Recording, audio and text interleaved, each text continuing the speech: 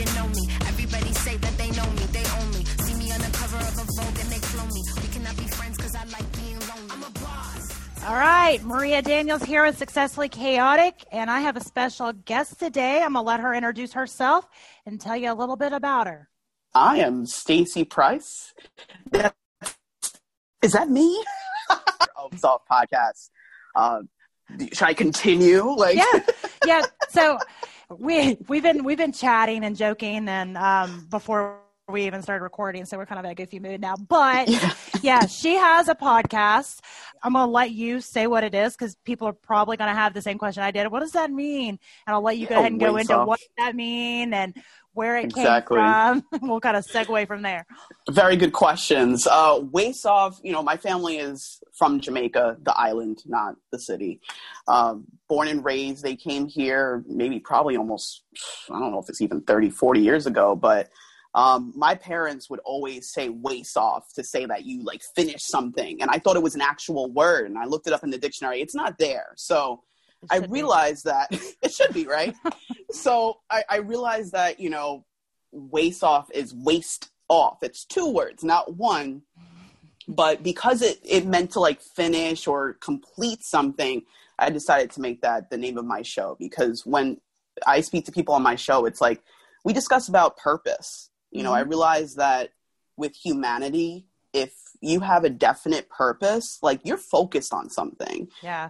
Chances of you being successful are very high. It's pretty much a guarantee when you're focused on your purpose. So I interview so many people from all over the world, people that do so many things. I just like communication. Yeah, I do too. And I really love just the idea of purpose because I think if you have your purpose figured out, all of the other stuff is kind of side notes because if you're driving full force towards your purpose, you kind of segue and do little things along the way. And I think for many people, they think they have to pick one thing and stick with it. It was kind of like the old mentality as you graduate and you go to college and get a job. You just stay there for 50 years unless you die first. And then you retire and then, you live your golden years. But that never did really resonate with me. I'm I want to live now. Why wait until retire? Why not live your life to the fullest now?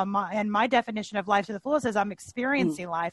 And I like to try different things. And I think that, some people get so focused on the idea that their purpose is for later, but you could be living your purpose right now. I love that you said that so much. So many people need to hear that because I used to have that perception too, where I thought that it was something you kind of figure it out. I mean, everybody has to figure it out, but I thought that it was when I grow up, that verbiage, when I grow up, it's no, do it now. Yeah, exactly. And, I think there's this mentality sometimes wrapped around purpose and that it is something that you reach instead of something that you experience and that you do. I really think purpose is a verb. It's not a noun, right?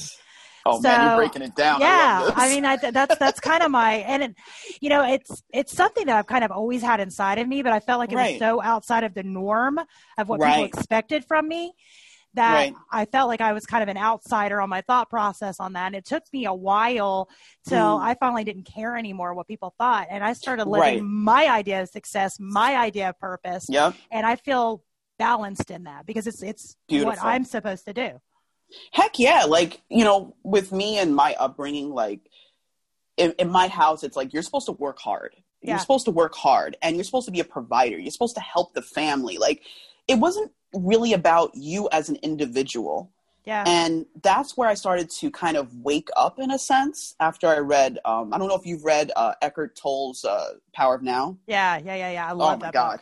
That's that book. Yeah, it really woke me up and I realized that, holy crap, yes, I could go along with that leadership and guidance from my family, which it's not necessarily bad if you apply it to your purpose. Yeah. Your purpose does need hard work. You do need to be dedicated to it. But I had to realize that my upbringing wasn't as, it could have been better, of course. But just like you said before, you kind of have to pick what's going to work for you and your destiny. Yeah. And realize that, and you also have to transition out of always looking externally for the answer and start to look internally. And that's how I started to wake up, in a sense. Yeah. And I feel the same way. I think, just that mentality of, well, when I get this done, then I will feel this way. Or, we're going to reach this goal, then I. But then, if you reach that goal, or this is how it was with me, I would crawl and get my way finally to my goal. And then I just wouldn't get that feeling I thought I would. The mark would be moved. I'd move it over here. Well, now this is my goal. And I was just in this process of just endlessly chasing these goals. And it wasn't that the goals were bad, but they still were chasing what I thought I was supposed to be, what I was supposed to live up to. And like you said, I was kind of going with the way I'd been raised, the people I was around, which is not necessarily bad, but I wasn't really honing into what my own internal voice was saying. Exactly. I was even talking to my girlfriend the other day and saying how I was looking back at the moments where I had friends, and I remember it came down to the point where I was asking them, what do you think I should eat? What do you think I should do? Just natural things that's supposed to come from me. I'm like, oh my God, I put everything in their hands. Why? I had to ask myself, why did I do that? Yeah. And it's funny because it's kind of goes back to those establishing those parameters and those boundaries for yourself. And I was terrible at that. I never really seen a good example of it growing up. And, I got married young and have 1,000 kids, and, there was never those boundaries. I never put them in place. My mom was always, my mom had a lot of kids too. My mom was always kind of like the martyr of the family. She just did without, she never really chased her own dreams because she had a husband and she had kids, and so it's almost very expected in my family that that's how it goes. Oh wow, we have a lot in common. It was just that was just kind of the way that it went. So once I I started having kids, I felt like I had to fall into that same martyrdom. You know what I mean? But it took me a while for me to figure out that I can, have a family, I can have children, I can be present for them and still follow my own dreams and still do my own thing. That was something I had to learn. Yeah, it's a learning experience because you realize that, and I just read this and I have to say it. So I'm reading Think and Grow Rich by Napoleon Hill. Everybody knows this book. Yeah. But, I'm reading it and I'm rereading certain parts. By the way, a lot of these books are free on YouTube. Just want to put that out there. Yeah. But I'm reading this part and it says, pretty much you got to take the word impossible out of your vocabulary. Yep. He actually said he cut it out of the dictionary because it becomes part of our verbiage. It's crazy how much what we speak becomes reality, what we think becomes reality, and we have to decipher the difference between the two, because I thought that my life in so many ways was supposed to be just like my parents. You get here, you work hard, you get a house, you have kids. It's supposed to go in that order. Everything else is secondary. If you have a dream, screw your dreams. I was told from very young, I originally wanted to be an astronaut. And my mom was like, what? Are you crazy? You're going to die up there. I was like, what? And it crushed me. Yeah. It actually crushed me. And I was just realizing it. And I guess, I don't know if you saw in the group where I put that up and I, what is it? The Build Your Brand Challenge. That's how we met. So. Which I love that. I love Tony and Dean. Oh my God. It's I love all how of them real. Were so, they really mastered connecting with humans. And I'm learning that because I didn't grow up that way. I was kind of sheltered. Yeah. But, from very young, I was kind of taught that you can aim high, but it's not the best idea. And I was like, what? Yeah. And it crushed me. And I realized that I took that same attitude into every aspect of my life, from the people I chose as my friends, partners. Yep. And I was just like, oh my God. You can aim high, but not that high, knock it down if you're not. Yeah. I had the same thing. I even had, and I love my mom to death and she meant well, but it was kind of one of those things. I think she was afraid that I would be disappointed if I didn't reach that goal. And I think she was trying to protect me, but in reality, I think she made me question why I was trying at all, because I would have these big ideas and these big dreams and I'd be super excited about it. I'd say it and then I'd be knocked down a few notches. Well, why? Who would want you to do that? I don't know. Right. I think generally like, you know, we're on the other side of the spectrum where we're not the one raising us in a sense, you know? Yeah. So when we look at it from our perspective, it's like, how dare you, you know? Yeah. But when we look from the other side of the spectrum, yes, they may have some fears or so, but they really just wanted the best for us. Yeah. And they did the best they could, you know? Yeah. And I agree. But, and I know. And I think it's, I mean, like I said, I have kids now, and I've obviously got to experience from the parenting side. Yes. I know some of the decisions that I have to make for my kids. They joke all the time. I'll say something to kids. I'll be like, that's fine. You can talk about me in therapy one day. You know, it's probably going to happen, and I'm fine with that. You know, it's like I am doing my best. You know, they're all so different, and half the time you don't know what to do. You know, and I'm straight up with my kids. I'm like, I don't know what you want from me. You know what I mean? It's just kind of one of those things that I've had to take that outside perspective when I used to hold grudges against my mom and my dad for certain things. Yeah, same. But I've come full circle now to say, you know, as parents, it is the hardest thing. Hardest thing. And I have 7 kids, and you would think with having, that's a lot. You think, and I make the joke that I bet nobody can guess what my hobby was. That's the joke I like to make all the time. So it's not an appropriate joke, but I say it anyway because it's funny and it gets shot. Yeah. So I come up with that when I was pregnant with my 7th one, actually. No, it was my 6th one. I was probably my 6th one. People would come in, don't you know what causes that? And I'm like, no, can you draw me a picture? And then I start going with, well, everybody's got to have a hobby. You know, I just wanted the shock factor, and it worked. You know, so it is a job. That. It's an occupation. It's tax deductible. Yeah, exactly. It's the oldest profession in the world. Thank you very much. I've always been an entrepreneur, you know. The government supports it. Why not? Yeah. So anyway, you know, having that many kids, you know, I've come to the point that, you know, if you don't have it figured out, like how to do this parenting thing by 7, I don't think there is a way to figure it out because they're all so different. Once I think I have it, then this other kid comes on with this whole different thing. Right. Like, never mind. So, you know, my goal is just to do the best that I can, that I can. And I am pretty much ticking them off on a regular basis, especially the teenagers. But I think it's like supposed to happen at that age. It is. It's rough. I mean, it is like survival of the fittest. It is survival of the fittest around our house. But, you know, it's given me some understanding for my own parents, you know, to say they didn't know what the hell they were doing either. They didn't. Yeah. And they were just trying to do the best that they could with their own perspective, because life is so perspective. You know, we don't think about that a lot. We don't, you know, but they can only make the decisions based on what they've ever experienced. Absolutely. So if they've only experienced the idea that they try and they get disappointed, they want to save their baby from that. Right. You know, it makes sense. I mean, it does. And it's allowed me to forgive and to say, okay, well, I understand it. Might not agree with it, but I understand it. Right. And I think that's the major key of what you just said there. Like sometimes, you know, in conversation, whether it's with children or other people, or even in this generation we live in now, we just have to listen to understand and not necessarily listen to reply, because when you reply, it becomes this back and forth. But understanding is everything. You don't have to agree.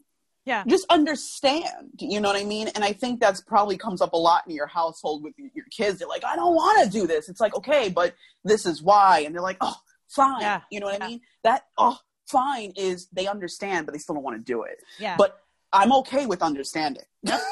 That's how it goes. I mean, and that's part of it. And, you know, in time, like I have one that's out of the house. So she's 21 and she's just now, I think. You have a 21-year-old? A 21-year-old. Holy moly. And I think the light bulb is just now gone off in her head. Right. She's like, oh, okay, well, I understand a lot of this stuff more than I did. So I'm keeping my feet. That's given me the hope. Like she's given me hope to say one day they'll get it. Maybe not. Yeah. I'm holding on to that. Exactly. It's just like anything in life. Like, you know, just like with us, like we went through, you know, a certain upbringing, and it's like, we're just like, ugh, are you kidding me? Like, this is what you decided to do. And then you have that anger and frustration towards it. And then all of a sudden it clicks later.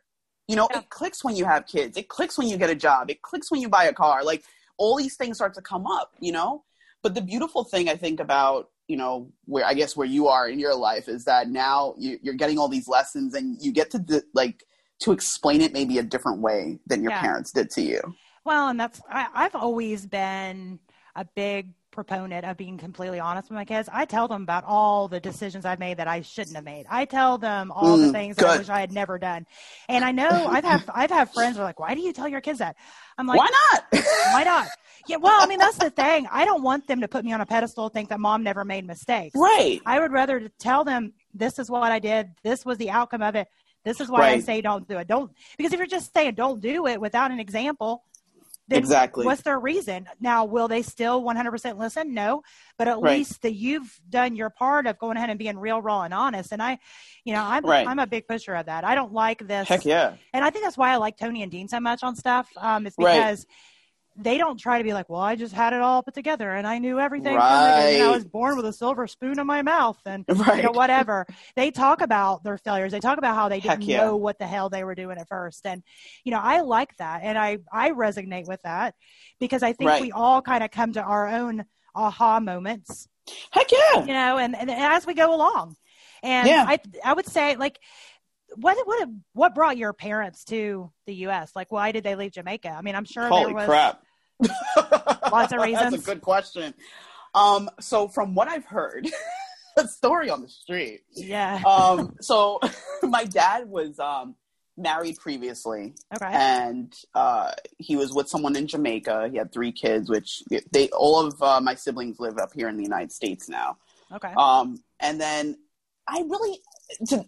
the way I know about it is that he came up here and then he would go back and forth to Jamaica, and he eventually met my mom in Jamaica and they got together, and then she came up here with him to the United States and it just started. So up till now, that's the way I understand it. I haven't dug into that. Yeah, I just really. I mean, a lot of times you'll hear people that, came to the US, they're, and it was just because that was the place to be. That was another thing that was the goal. That's the reason I was asking. Like, sometimes it's like the U.S. is the goal. It's like, when I get there, then I'll have it all figured out because, which you live in the U.S., that nobody here has got it all figured out. We're figuring it out as we go along. We all are figuring it out. It's so funny. Like, when I speak to, in the past, when I would speak to my family in Jamaica, or I even have family in England, they're just like, oh, can you do this for me? Can you do this for me? And I'm like, what do you, like, I'm just trying to find a way right now. Like, their perception is that everything's perfection up here. Yep. And everything's perfection. And I'm like, no, I still go through the same thing. What are you watching on TV? Yeah. Who's your source? Who are you speaking with? Well, it's funny. I really love getting perspective from people that are in other countries, especially if they've never been to the U.S. My sister, my sister lived in China for about a year. Awesome. And, holy crap. It was pretty cool. But she said that everybody that she talked to there would talk to about her horse. Well, what about your horse? What do you do with your horse? And she's like, my horse. I don't have a horse. But their perception, their stereotype there was that, I guess they watch Westerns. I don't know, that we all rode horses and guns and horses. Yeah. So that was the perception. It took her a while to figure that out. And I died because if you think about it, we all accidentally have our own stereotypes. Right. In somewhere. Absolutely. You know what I mean? Like when you think about England, you have a stereotype. When you think, I think about like the Queen and that everybody's all proper, and when I think about Africa, tea 24 hours a day. Yeah. And when I think of Africa, I think that there's lions and zebras and stuff everywhere, which I know which Africa's huge. And I know people there. And I was so surprised when I was like I was actually Zooming with a friend of mine that lives there in Africa. Awesome. And there's like all these like cities in the background. And I'm just like, I'm standing there. I'm like, because that's not my stereotype. My stereotype is that they are in the wild with all the zebras and the lions and the elephants. Like, could you go to your window? Tell me about this safari you live in. That's my stereotype. And I even mentioned it to my husband, who made fun of me because he was in the Navy and he's been a million places. And he's like, Africa is huge. I'm like, I know that. He said, you thought the whole continent was just like elephants and lions. I was like, I don't know. I was like, I've never been there. So it's just like, awesome. So I mean, I'd say it's the same thing with like the perception. Like, people think that everybody in the U.S. have money, that we're all rich, which no, we're not, no. Trust not me. rich, Not yet. I'm like, not yet. Yeah. But I mean, it just goes back to all the stereotypes. And I think some of that can be how you were raised. So that's why I was asking. I was wondering if they came here because they were like, oh, this is kind of like the pot of gold at the end of the rainbow. Because I think a lot of people come from other countries thinking that. And I'm not saying that there's not opportunity. There is opportunities here. There's not in a lot of countries. But it is definitely not all easy.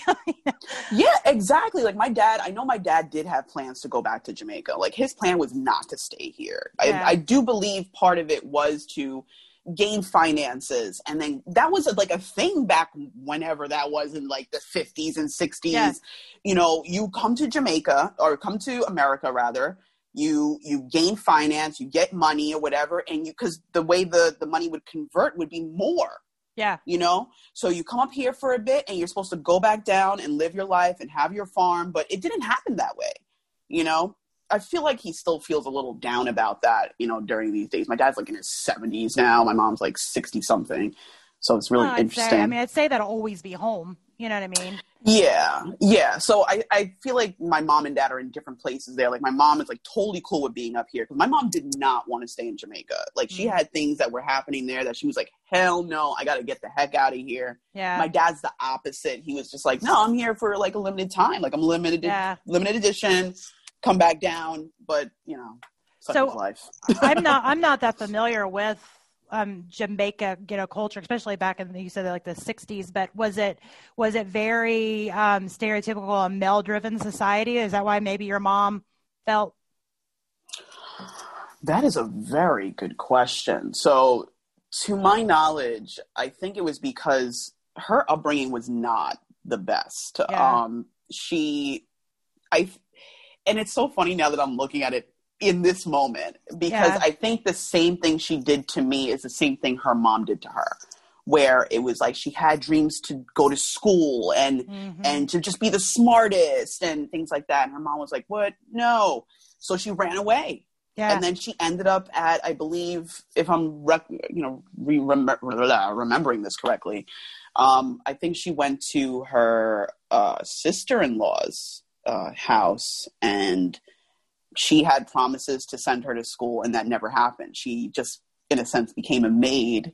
Yeah. And she was helping out around the house, and it was just not fun there. And that's how she met my dad. She said it was kind of like a Cinderella story. Yeah. So it's kind of like, it's like he saved her, and then she came up here to America, and she also still had dreams to go to school, but due to mindsets, it's like you think that you can't because you have kids. It's not that. And you know.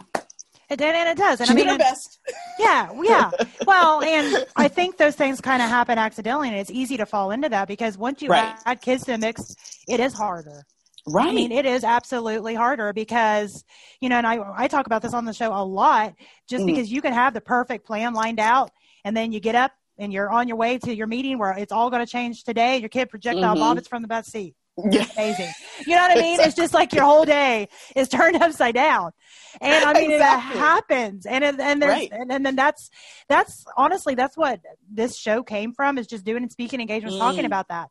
Because having 7 kids, and one of them's autistic, my life is like a roller coaster. And the more that I tried to perfect it, the more that I tried to calm it down, the more that I tried to avoid the chaos, I was driving myself insane, because there's no stopping chaos, because you can't stop the kid from getting sick. You can't stop the fact that my, autistic son has a meltdown that day. There's, there's just no planning for a lot of those things. And when, you have an autistic child, especially or any special needs child, it almost isolates you from, all the normal people, because they don't understand living that world. You know what I mean? They don't understand. And it doesn't. It isolates people. And so I had to, and people that I talk to is kind of in the same world, is you have to kind of figure out, well, what does your normal look like? And, how do you tame your chaos?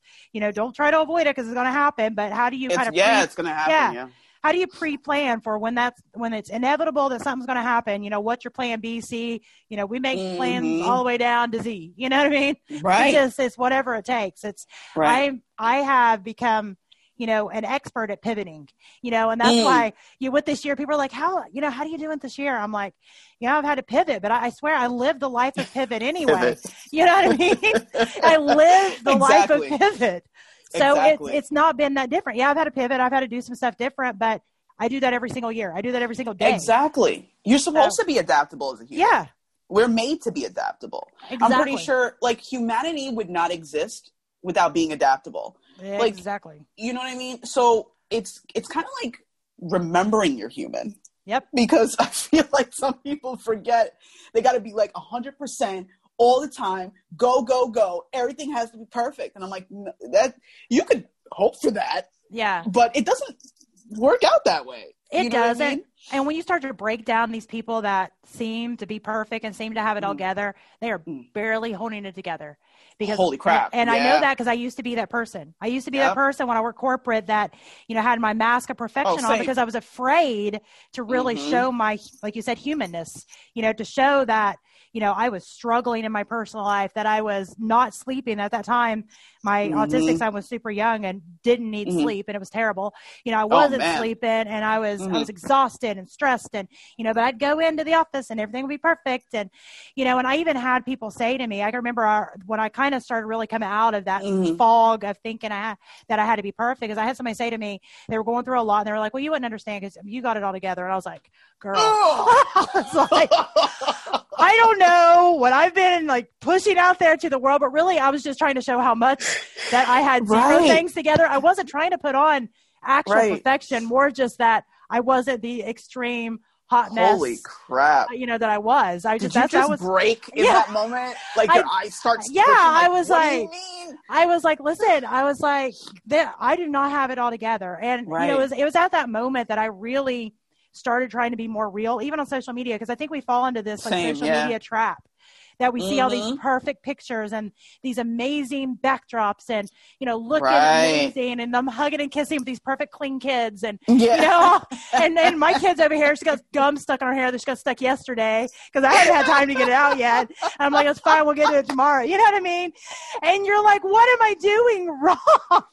You know that would be the perfect picture for your show. Just line your family up, hair sticking up. That is how it is. Successfully chaotic. Yeah, because we have our moments where, you know, I grit my teeth as you're getting your hair fixed and we were taking this picture and the picture is perfect, but they don't realize that I just threatened this one with their life and that one I just like hog tied so I could fix his hair. And you know what I mean? It's just, that's the reality behind these pictures that everybody think I got it together. So I started sharing all that. You know, I'm going to put the good, the bad, and the ugly on there and talk about stuff the way that it really is. And absolutely, I think that is key because nobody has it together. And there's different seasons in your life where you're going to feel like you have it more together than others. And then you're going to think that you have it all figured out finally. And then something's going to happen. You're going to like trip and fall on a cliff and burst into flames. You know, it's just going to, that's me. I'm like glowing at the other side because I'm stubborn enough that I'm not going to quit. Right? It's just like, and that's the thing.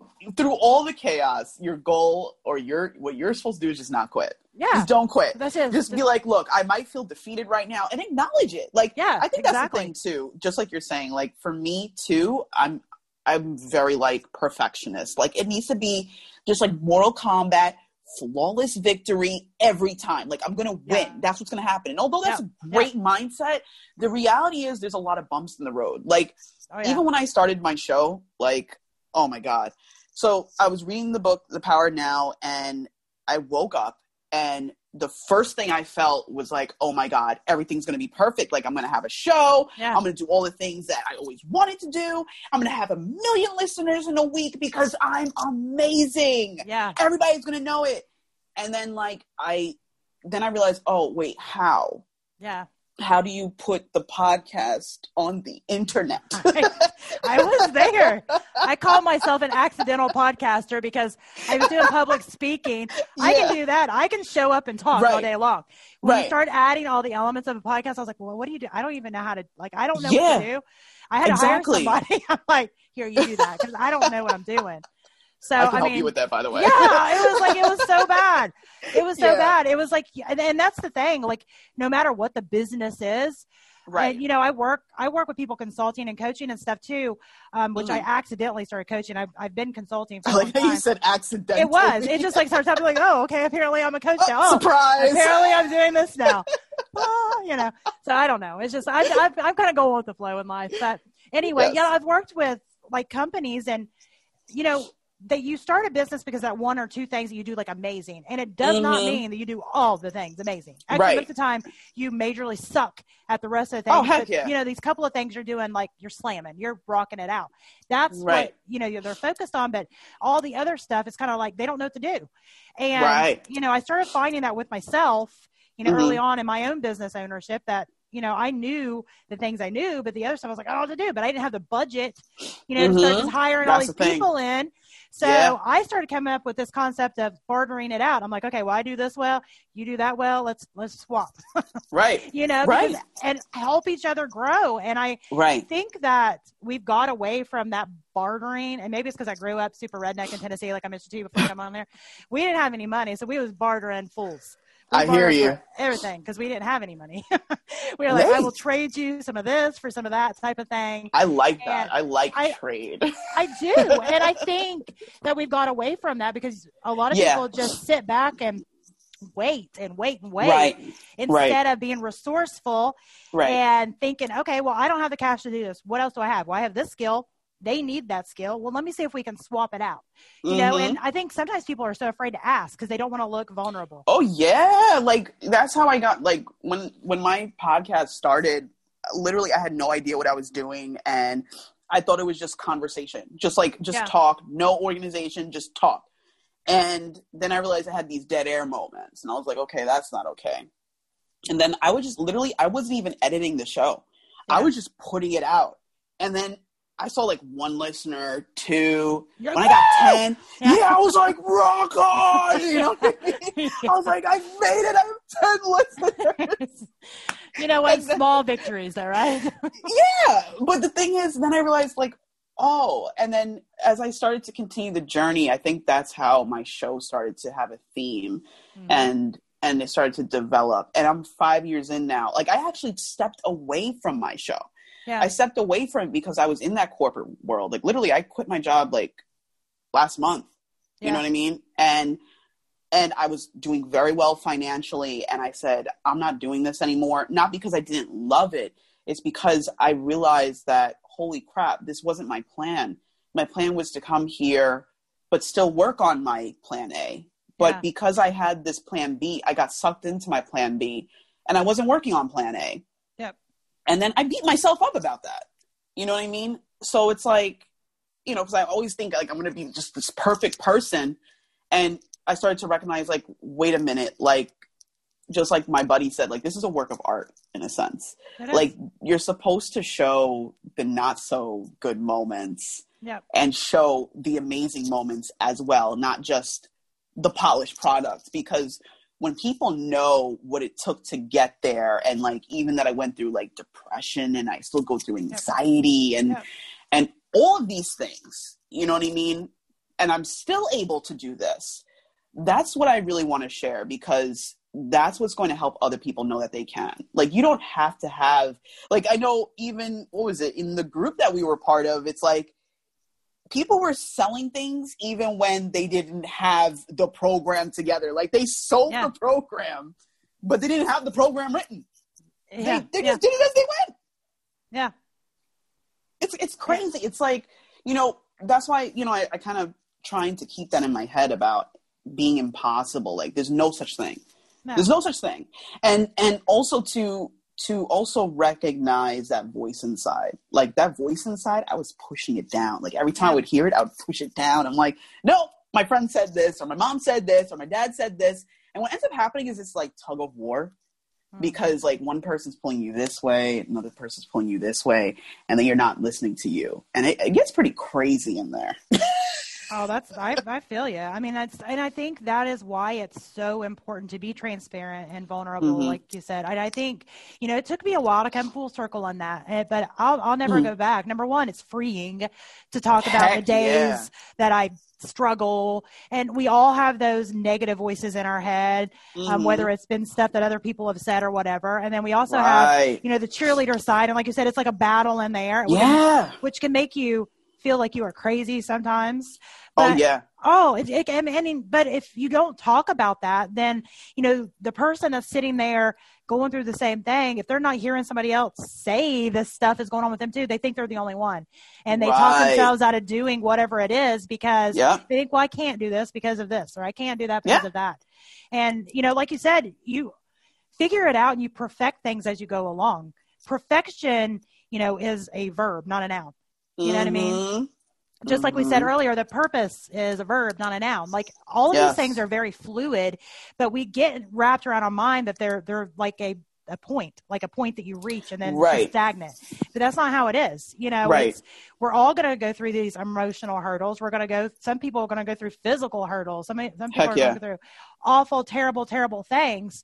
But you read about some of these people that have done amazing things. You don't hear about anybody that had it super easy. It's always the people that went through some really rough times and still persevered.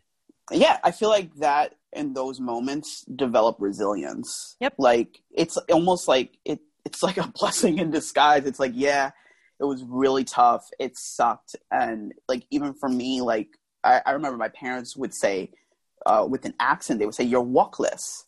I'm like, what the heck is walkless? And I'm trying to look it up in the dictionary. The dictionary was my best friend growing up. You can only imagine. Hold on just a second. Yeah.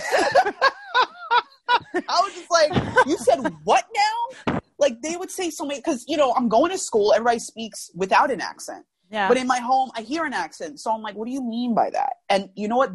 One of the most devastating days of my life in my childhood was when I looked up what they were saying. And they were saying I was worthless. And when I looked up that word and I found out what it meant, I was like, wow, like these people brought me onto this planet and they don't feel like I'm worth anything. I'm nothing. And that like crushed me. I was just like, holy crap. Like if it's coming from them, like what's the point of living anymore? Yeah. I got to that suicidal point in my life where I'm like, you know what? If they don't see my worth, who will? And then for some reason I couldn't do it. I couldn't do it because something inside of me was saying no. Like stay here, like just keep going, even though it's going to feel like crap. I was really low. Really low. I've gotten sick. I had issues with my thyroid. I weighed like 118 pounds. Like I was still repeating these things in my head. You know what I mean? That shows you the power of words. And I think we all need to be careful because, you know, again, kind of taking it at a 50,000 foot view, I'd say your parents were so hurt and damaged with their own choices that a lot of times you accidentally project your own failures onto your kids or your loved ones. Our loved ones usually get, sadly, the worst of us many times. Yes, and exactly. It's sad. I mean, it is. And, you know, I try to be super conscious about my words. I've not always been perfect. And whenever I've said stuff, I've always gone back to my kids and said, listen, I don't mean that. I shouldn't have said that. You know, I'm upset with me right now. I'm not upset with you. You know, and I think that accidentally, it takes a lot to do that. It does. And I think, you know, again, coming from the adult perspective now, I mean, my parents said stuff to me that it, like, much like you, just like seared me. I mean, and it did. Yeah.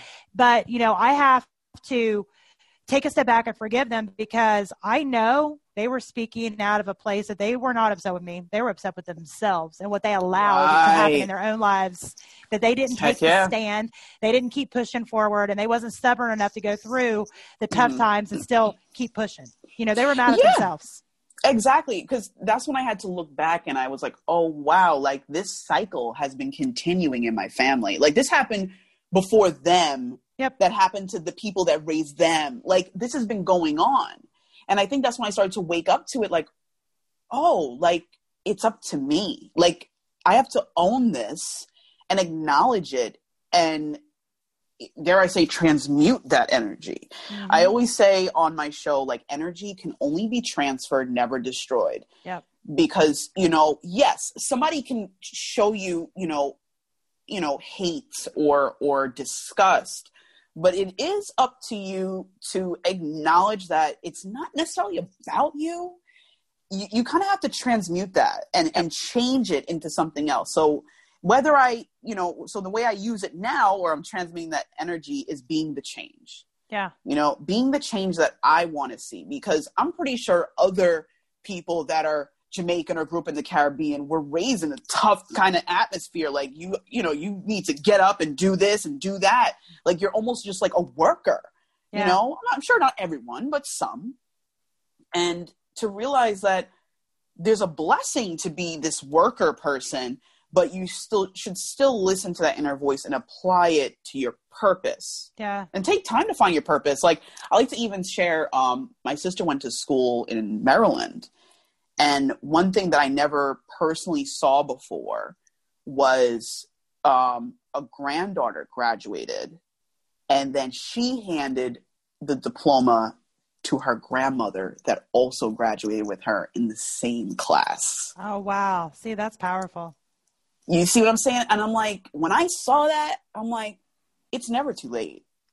No, it's never not too late. Nope. You know what I mean? Like you have to kind of like acknowledge these moments and almost like look at yourself from the outside in and the inside out. Like, yeah, you know, and that's when you kind of start to find and learn yourself. And when you learn yourself, that's how you find your purpose. But there's always light at the end of the tunnel.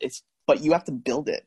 Yeah, exactly. And I mean, I think that whenever you're learning all these things about yourself, or this has been true with me, it also helps you figure out what's going on with other people too. Cause you'll see the hateful person that at the gas pump and, you know, normally be like, guy, you're an idiot, you know, flip them off or whatever. But now you can kind of say, well, dude's probably going through some shit. You know what I mean?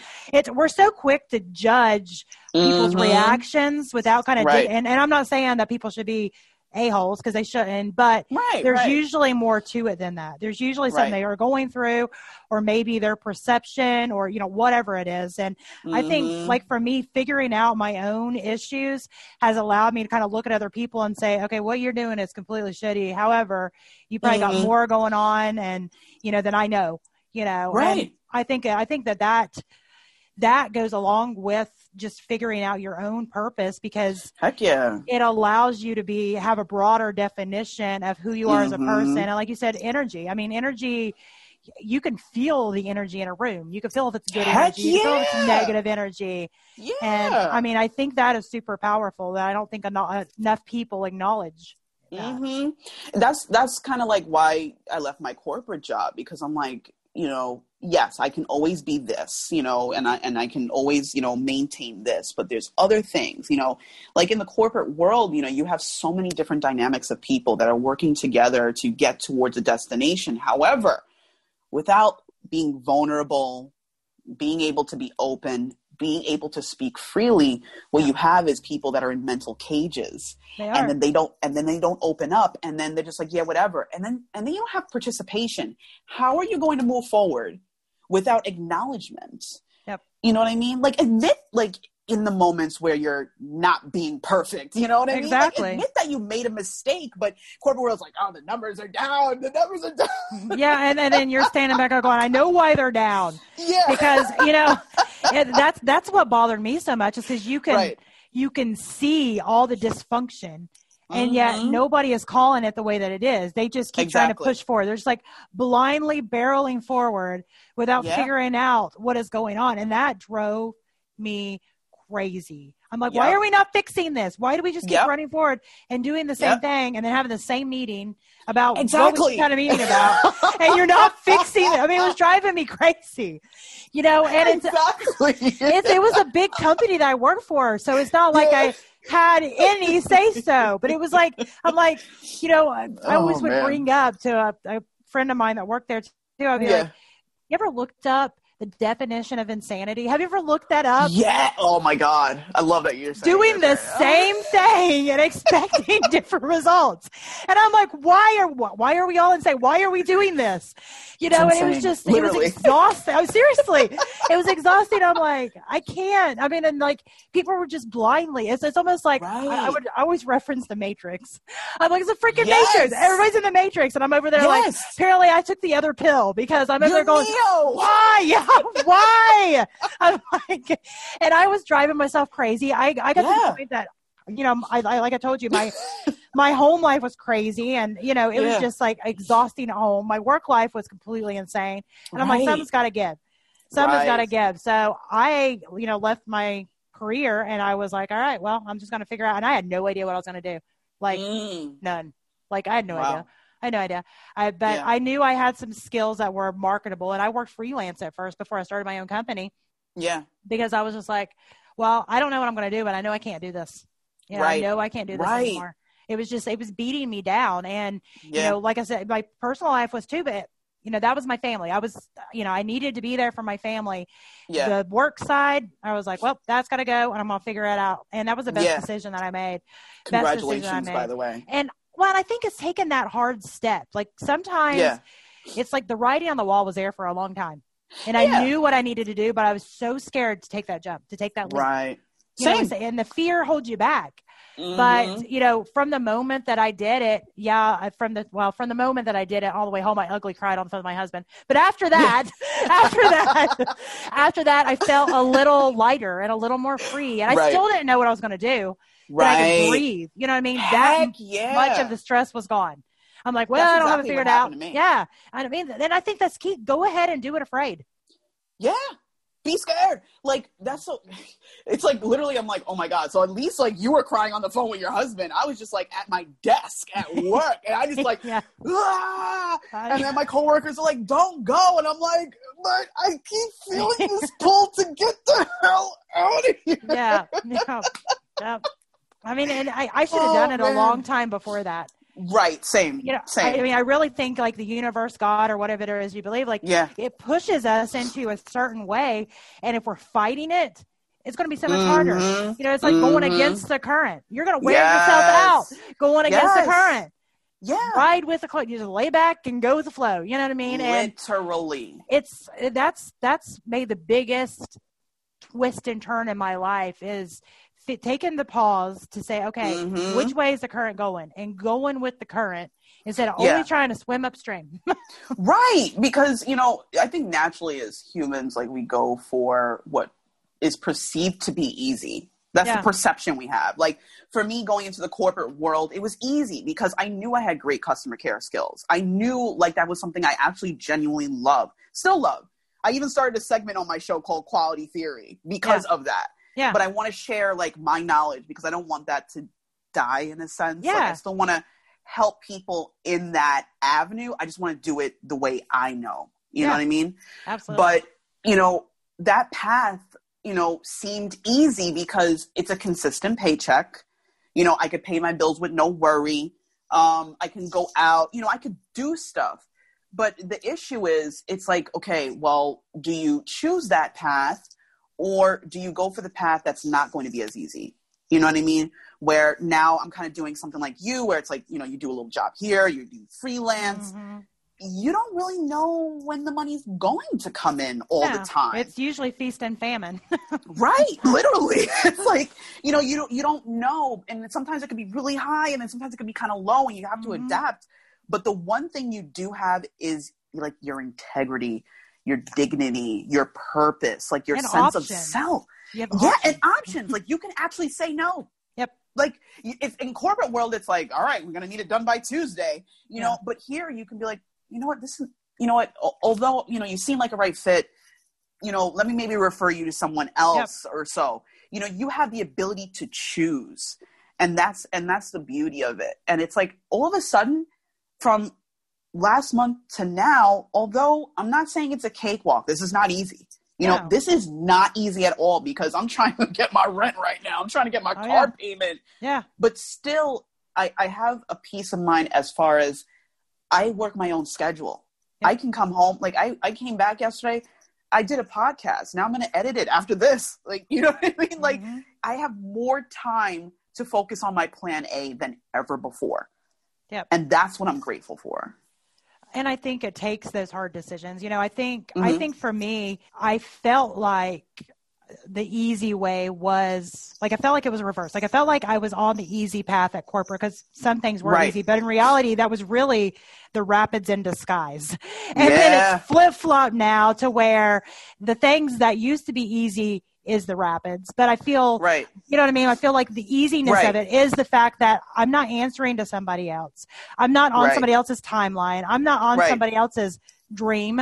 You know, I'm not working for somebody else's dream that really, we don't even know what the dream is because corporate does a terrible job of telling people what the dream is. It's just do A, B, C, D. Why? Right. If you are halfway an intelligent person, you're going to have that question of why. And if that question's not answered, you're going to be a half-ass employee at best. Yep. It's just people that are, naturally just curious and naturally entrepreneur minded usually have that drive and that hustle, but they also have the question of why are we doing this and why are we doing it like this? Where are the answers? Yeah. Like, tell me why, because this is the whole importance of why. Why is purpose. Yep. So if you don't answer why, I cannot fuel how. Yep, exactly. You know what I mean? So it's so important, but it's always like pushed to the side. It's like, just do it, because it's so funny. I was just watching a documentary on Netflix. I'll tell you about it later. But they were saying there's only 2 companies that refer to people as users, which are drug companies and the tech industry. I was like, ooh, that's creepy. Wow. It's like you're not even looking at humans. No. You're looking at data. You're looking at numbers. Yep. Where is the humanity? Yep. Where is it?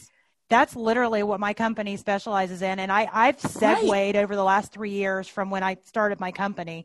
I freelanced like the first year and a half, and then for the last 3 years I've had my company. But I've come full circle that I was just going in and, consulting with companies, which I still do. But now my specialty is humanizing the companies. Absolutely. I'm tired of this.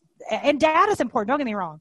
Data tells you what's happening and where you need to go. It's a tool. That's not the drive. That's not the purpose. And, humanizing your company is key, whether it's humanizing it towards your ideal client or humanizing it internally from a leadership perspective. Right. That is the key to having a good company. And I think most companies are not doing a good job of that.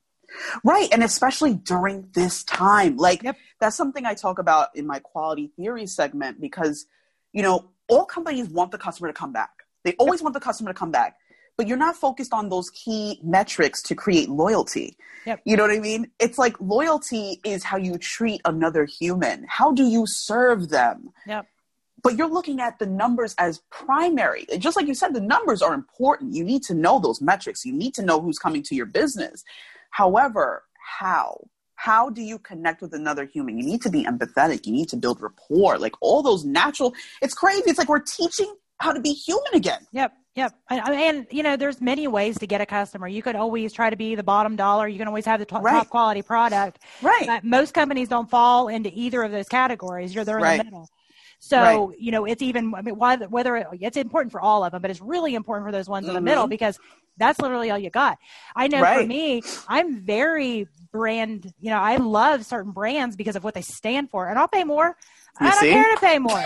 I will pay more all day long because I feel like they see me, they know me, they understand me, and I like what they stand for. So fine, you're double. Fine, you're double. I will pay double for something I believe in, opposed to half for something I don't. So, I mean, people get so hung up in the numbers, and that's fine. Definitely needs to be looked at. However, be something that someone believes in. Be something that is an inspiration. Really tap in and understand your target audience. Forget the price. That's an afterthought. Right.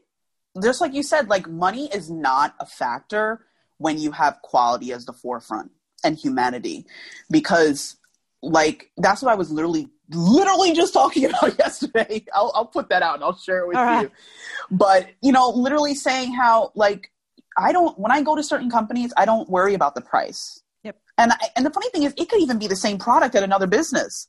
But that business is not marketing to me as far as what you do for humanity. So chances of me going there, even if I could pay less, I'm not going to. Mm-hmm. Because I want you, because I see what you do. And it's almost like you want to be like that. Yeah. It's a part of you. It's like an extension of you. It is. It's part of a whole experience. We humans crave experience, and we also want to be seen. We want to be heard. We want to be understood. And if you can tap into those aspects, people do things because they're emotionally driven to do them. Heck yeah. And if you can tap into that emotion, that's what you need to focus on. The numbers will be there. Focus on the emotion. Yep. I love that you're saying this. Is this the final thought? That's a final thought. I'm going to let you kind of add emotions to that. I guess the final thought, I went back and forth on whether to bring this up, but you said your friend likes Tennessee accents, and I can't get that out of my head. Yeah. So So I want to talk about that as a final thought, actually. So before we went on air, I'm going to give everybody the backstory. Before we went on air, we were talking about just stereotypes and accents, and was talking about that. I grew up in Tennessee, as many of you all know, and I've been in the North now for a while, so I have a completely horrible, muddled accent. And that when I talk about Tennessee, my accent starts to come out. Well, you were saying that your friend loves Tennessee accents. Oh my gosh, she loves it. She's just like, she spoke to Bessie Dean or whatever. She's just like, oh my God, I just like love that accent. Why? Yeah, Bessie Dean. Why? From Tennessee. I'm from Bessie Dean from Tennessee. See, that could be a whole nother segue of thought here. Yeah. I want to know, because I feel like that's abnormal, but I want to know, is it normal? I feel like, and maybe I have my own stereotype. I grew up in Tennessee, so I do not find it a great accent, but maybe other people do. Now, when I'm thinking of a great accent, I'm thinking I think Jamaican is a great accent. I think Australian's a great accent. I even think like the British is a great accent. Spanish is a great accent. I have never once in my entire life thought Tennessee is a great accent. Never. I don't know. I'm going to ask her a little bit more of why she feels this way. We need to know. She's got some kind of weird cowboy fantasy or something. We got to have a chat one day. She's like, oh my God, you're from Tennessee. Can I have your autograph? So I wonder, is it really the accent, or is it like this thing where she likes like Southern guys and tight Wrangler jeans because they have that accent? It's just the accent. Is it? Because I'm just trying to figure out. Girlfriend. It's definitely not the dudes. Okay, well maybe she likes Southern girls. Maybe it's a Dolly Parton. Probably. Maybe it's a Dolly Parton fan. Maybe she's a Dolly Parton. Is she a boob girl? This is what I need to know. See, now we're getting deep. We're getting real. Maybe. Well,